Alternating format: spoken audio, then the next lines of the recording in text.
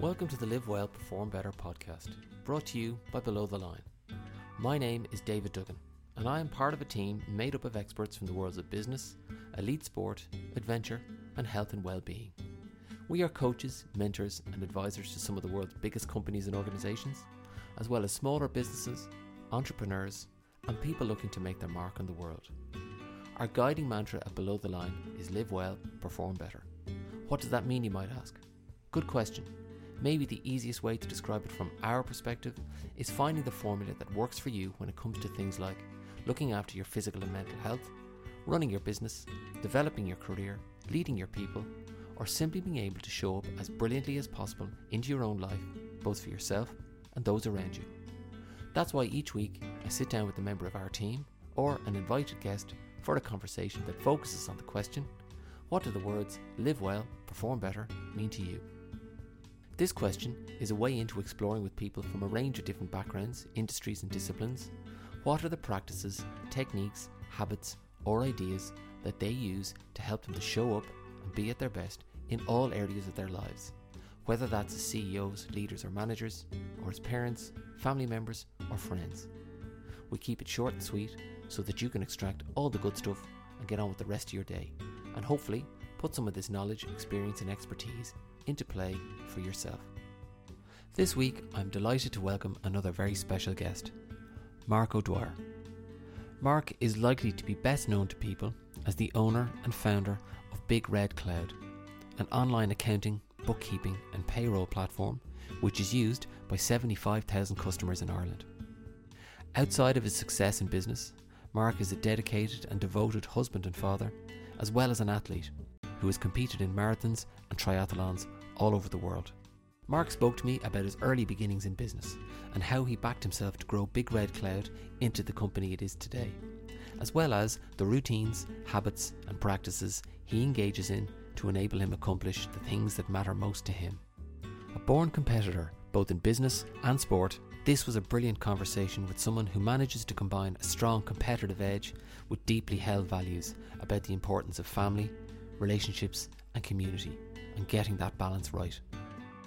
Please subscribe at www.belowtheline.ie, where you can stay up to date with the podcast, as well as exclusive online events and sessions, including our Press Pause coaching community and our story coaching programs. Thanks for listening and see you next week. Why do you do what you do? So I run Big Red Book and Big Red Cloud, David, and what we supply simple and easy to use accounting software for business owners to run a more profitable business. And why do I do that? I wanted to go into business on my own because I wanted to be my own boss. And within 2 years, I ran aground with my own accounting and invoicing to the point where I owed money and I didn't know what I was owed by customers. I didn't know what I owed to suppliers. I didn't know where I stood with the VAT man and the revenue. And I said there had to be an easier way. And that's what I looked for. And I found Big Red Book, which was at the time an alien supplier of accounting software for small businesses, and really simple and easy to use. And I managed to get a meeting with the owners, which were a firm of accountants in Dublin. And there was 4 accountants and a computer programmer. And I heard their story, and they were losing money. They had 3,500 customers, and they had to repay an Irish business expansion tax loan at the time within 12 months. And they didn't really know what to do. So at the end of the meeting, I said, you have 3 choices. You can lift the phone and sell to Sage. You can get somebody like me who can market your company and market accounting software successfully to work for you, or you can do it with me where you get the best of both worlds. And that's ultimately what we did. And what did that bring to me? That brought to me a product that I could then help other business owners not get into the situation that I was in. And I get a buzz out of that every day. It might sound stupid or silly, but accounting software is probably one of the most boring products to sell. But when you know you're doing good by giving them a product that they will be able to use, whether they're a bookkeeper or whether they're accountant or whether they have no knowledge of accounting at all, and they will actually run a better, more successful, profitable business by knowing what they're owed, what they owe, what they have in the bank, and if they're making a profit or loss. And that's really it. And that's what gets me up in the morning, knowing that I'm helping all these people. Now, I don't help them directly anymore, David. I don't want to get your listeners on the wrong track. I have a team who help these people. And I'm like the conductor in an orchestra now. And I'm literally there kind of getting people to do what they're good at and enabling small business owners implement Big Red Cloud and help their businesses run better. What was the first then? The first business wasn't an accountancy business, was it? Yes. So starting off my career after college, my parents wanted me in a permanent pensionable job. So I joined the bank, and we all know now that's not permanent pensionable, but back then in the 80s, that's what parents kind of direct you to.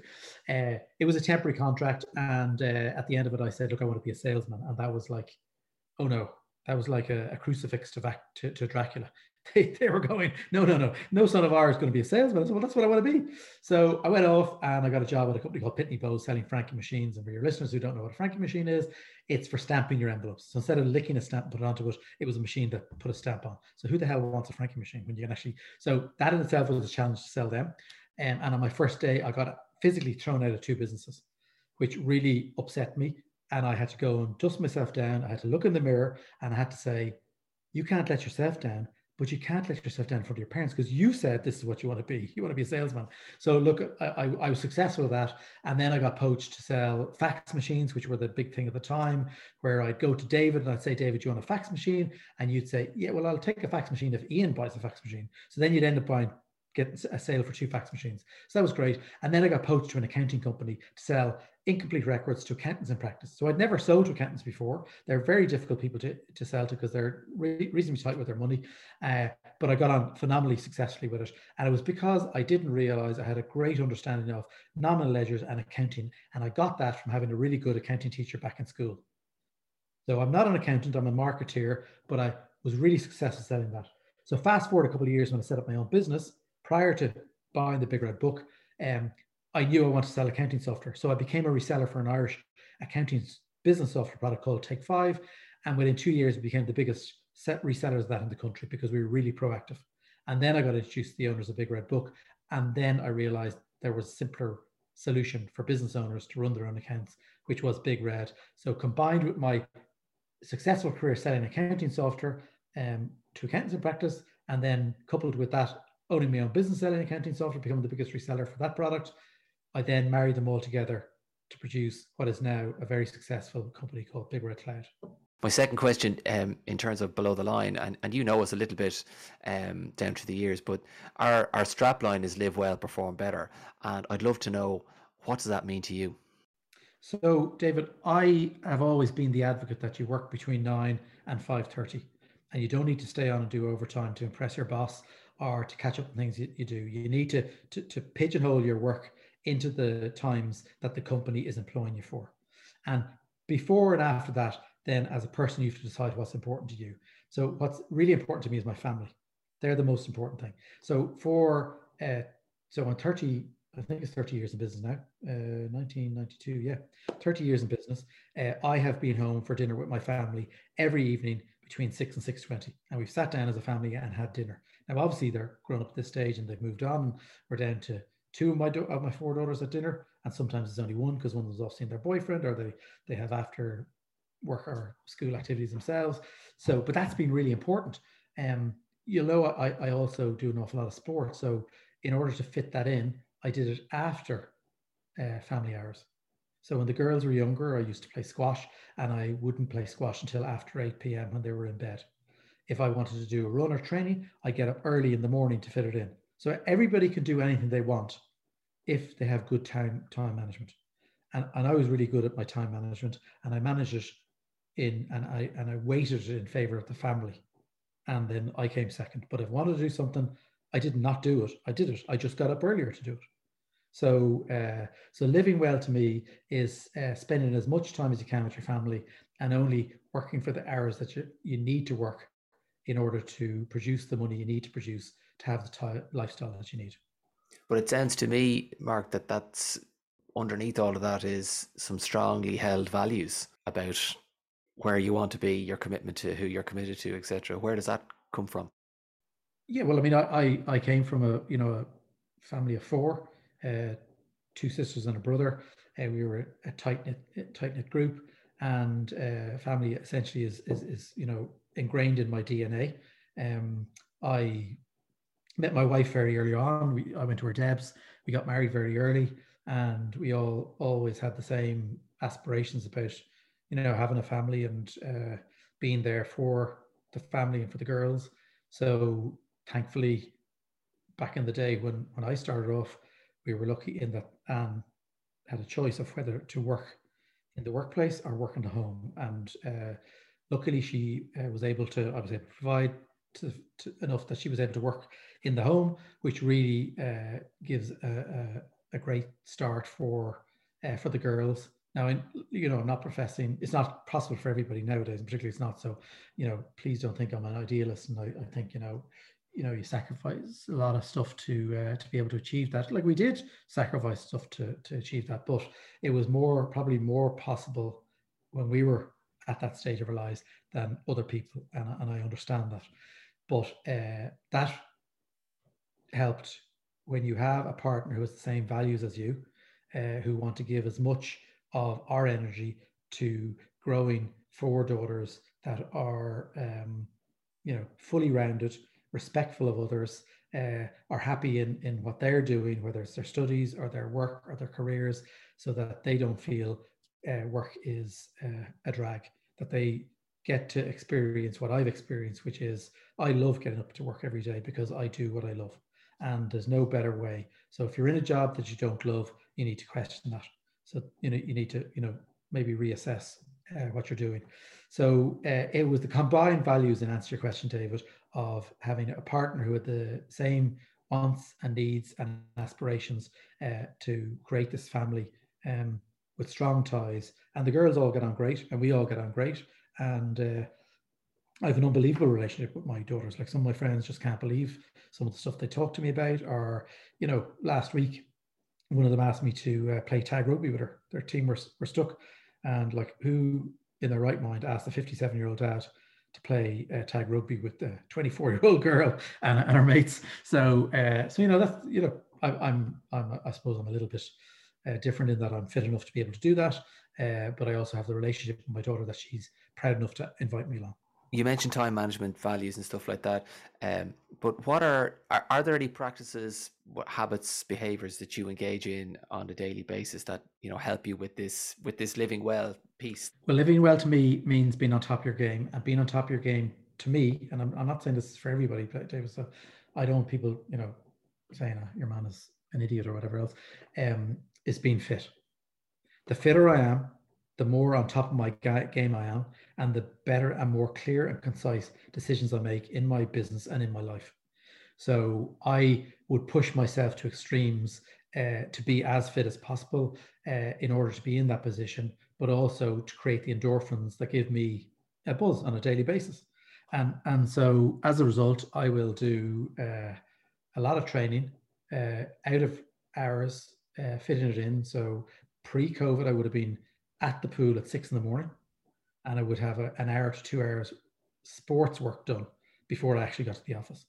So in some ways, it would drive my staff mad because I'm coming in and I'm absolutely buzzing because I'm on a high, because I've come in from, extreme exercise, and they've probably struggled to get there with kids or whatever it might be. So I understand that, but I can make some of my best marketing decisions when I'm out on a 5-hour bike ride, because my mind is clear. I'm down in the Wicklow countryside, surrounded by beauty, and you don't have any noise. We speak about this noise. I don't have any noise, and I'm just cruising along on my bike, and I come up with some of the best ideas I've come up with. So to me, living well is about, and this is just a personal thing, is about being on top of the game and having a structure so that I can fit in the training that I need to give me those endorphins, to make me sharp, to make the best decisions. Now, I don't make the best decisions all the time. Don't get me wrong. I am far from perfect, but I think I'm weighting the chances of making a better decision by having a clearer mind, and having a clearer mind is produced by me being fitter. But it's also all, as I said earlier on, geared around fitting in around the family. So and work. So I'll give you an example. I got up and I did a 13-kilometer run this morning. Was home, showered, breakfast, and ready to go back in the office I was back in the car 20 past 8, ready to go to the office until I got a call said broadband was down, and so I've come home to make sure that the quality of the broadband is good enough for your podcast. I am lucky though in that my office is only 6 minutes from my house, but in a way, sometimes and you can create your own look or make your own look.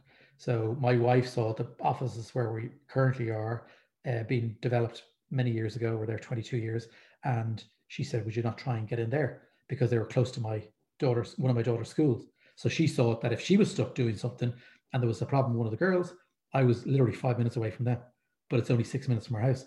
So we've designed and created a working and personal life that cuts down on that commute that a lot of people have. And I really feel sorry for people that they have, an hour and a half either side of their day to commute to work. And COVID has helped that in that a lot of people have been able to work from home. And we have obviously facilitate that within our office. We are bringing people back to the office 2 and 3 days a week. And the reason for that is more for their mental wellness, David, as opposed to me being anal about having them in the office. I really don't care if they work from home because their productivity has been excellent and I'm blessed with the staff I have. But I don't have that. So that's another reason how I'm able to fit everything I fit into the day because of the short commutes I have and the quality of life that we have engineered for ourselves here in our family. You're the conductor of the orchestra, is what you said earlier now. What have you had to change about yourself or learn about yourself in order to be the conductor and not be in the orchestra? So I am what we'll call a perfectionist. So I would be anal about things getting done and getting done fast. So I travel in my life, I travel at 110 kilometers per hour all the time. And unfortunately for the people I work with, I expect them to step up to that speed as well. I have realized, and I learned it very early on in my career, David, that if you can't do a job, employ somebody who can do the job and then step back and let them get on with it. So I do step back quite a lot, but I do still expect it to be done as quickly as possible. But I don't tell them how to do it. And that's what I've learned about myself in my career is to basically bite your lip. And if you see something being done wrong, it can always be fixed, David. And I learned that very early on. So they have to make their mistakes or they're not going to learn. So you need to allow people to make those mistakes. And I do that. So while I'm the conductor of the orchestra, I conduct from a distance. I'm not on top of them in that I'm questioning or controlling everything they do. And they just understand that I like things done quickly. So, and I have been lucky in that the people that work with me have been with me a long time. So I think it's a good match that they understand how I like things done and they understand and they appreciate that I let them get on with things and get them done. They just know they need to just do them a little quicker than they normally do themselves. That's all. So once we're both the same understanding, and staff being with me, I have 2 or 3 people with me over 22 years. I have a couple of about 18 years.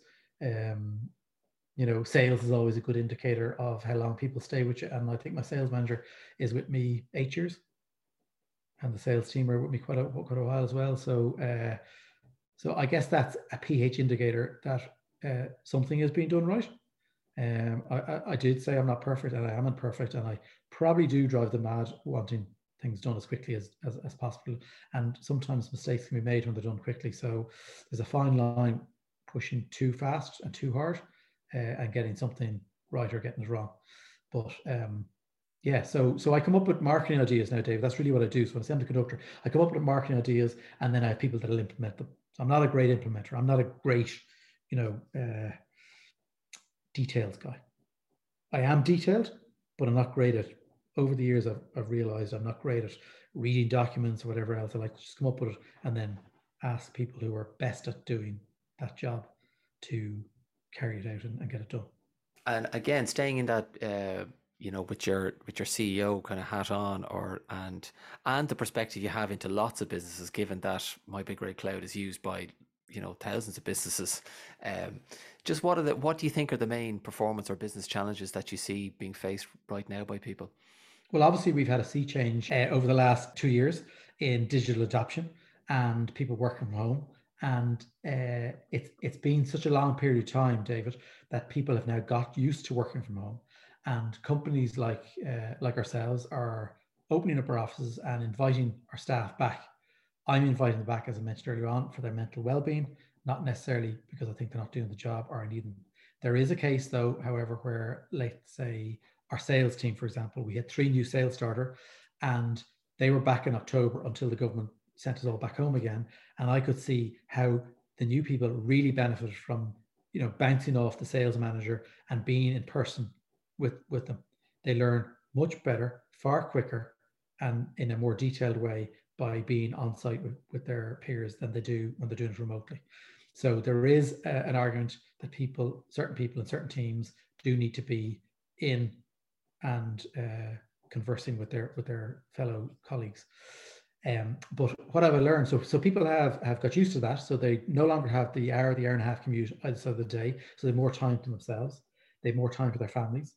They have more time to do personal activities outside of that because they have now 2 hours or 3 hours per day without the commute that they can then allocate to themselves. So that's a really big challenge when you say to your staff, well, we want you to come back in again. So businesses and CEOs like myself have to be cognizant of that, in that, what we did say is that instead of staying till 5:30 when you're in the office, you can go home at 5. So we're giving back that half an hour so they can, and I think CEOs around the country need to do that. They need to think outside the box if they want to keep staff motivated, committed to the company, and not get depressed because we've now taken away the time that they had for the last 2 years. We need to give something back to them. Businesses also, I've learned, need to be more agile, and if they haven't, they should all be enabling their businesses to be cloud and remote enabled. So we were lucky. I don't know if your listeners will remember that really heavy snowstorm. I think it was 2016. We were geared up to work from home. Then the worst thing that happened to us was that our server went down. And so being so close to the office, I ran in knee-deep snow and I rebooted the server. So that was fine. So we learned from that we needed to have a cloud-based server. So we moved everything to cloud then. So when the 12th or 13th of March 2020 came, when the government said everybody needs to go home, it wasn't an issue for us. So I think CEOs need to learn that if they haven't at this stage fully remotely enabled their businesses, they need to do that. So there are 2 things: people's time and making your business as agile as possible. And my last question then, based on all your own learning, your own insight, your own experience as well, what's the one piece of advice you would give to anyone looking to live well and perform better? Okay, so well, they have to decide what are their goals and their aspirations in life. So once they've got that box aside, they then need to see what they need to do to achieve that. Time management is critical, because the better you are at your time management, the more time you'd be able to give to that goal or that aspiration. So I'd say the one piece of advice I would give to anybody out there is manage your time better. Fantastic. Marc, that was brilliant. You're someone who's, I think, as always, for me anyway, you've always kind of bridged that gap between drive and determination plus humanity and a realization of what's really important in life. So I really, really appreciate you taking your time to talk to me today. Thanks a million. Thanks very much, David, and very nice of you to have me on. I really appreciate it. Thank you.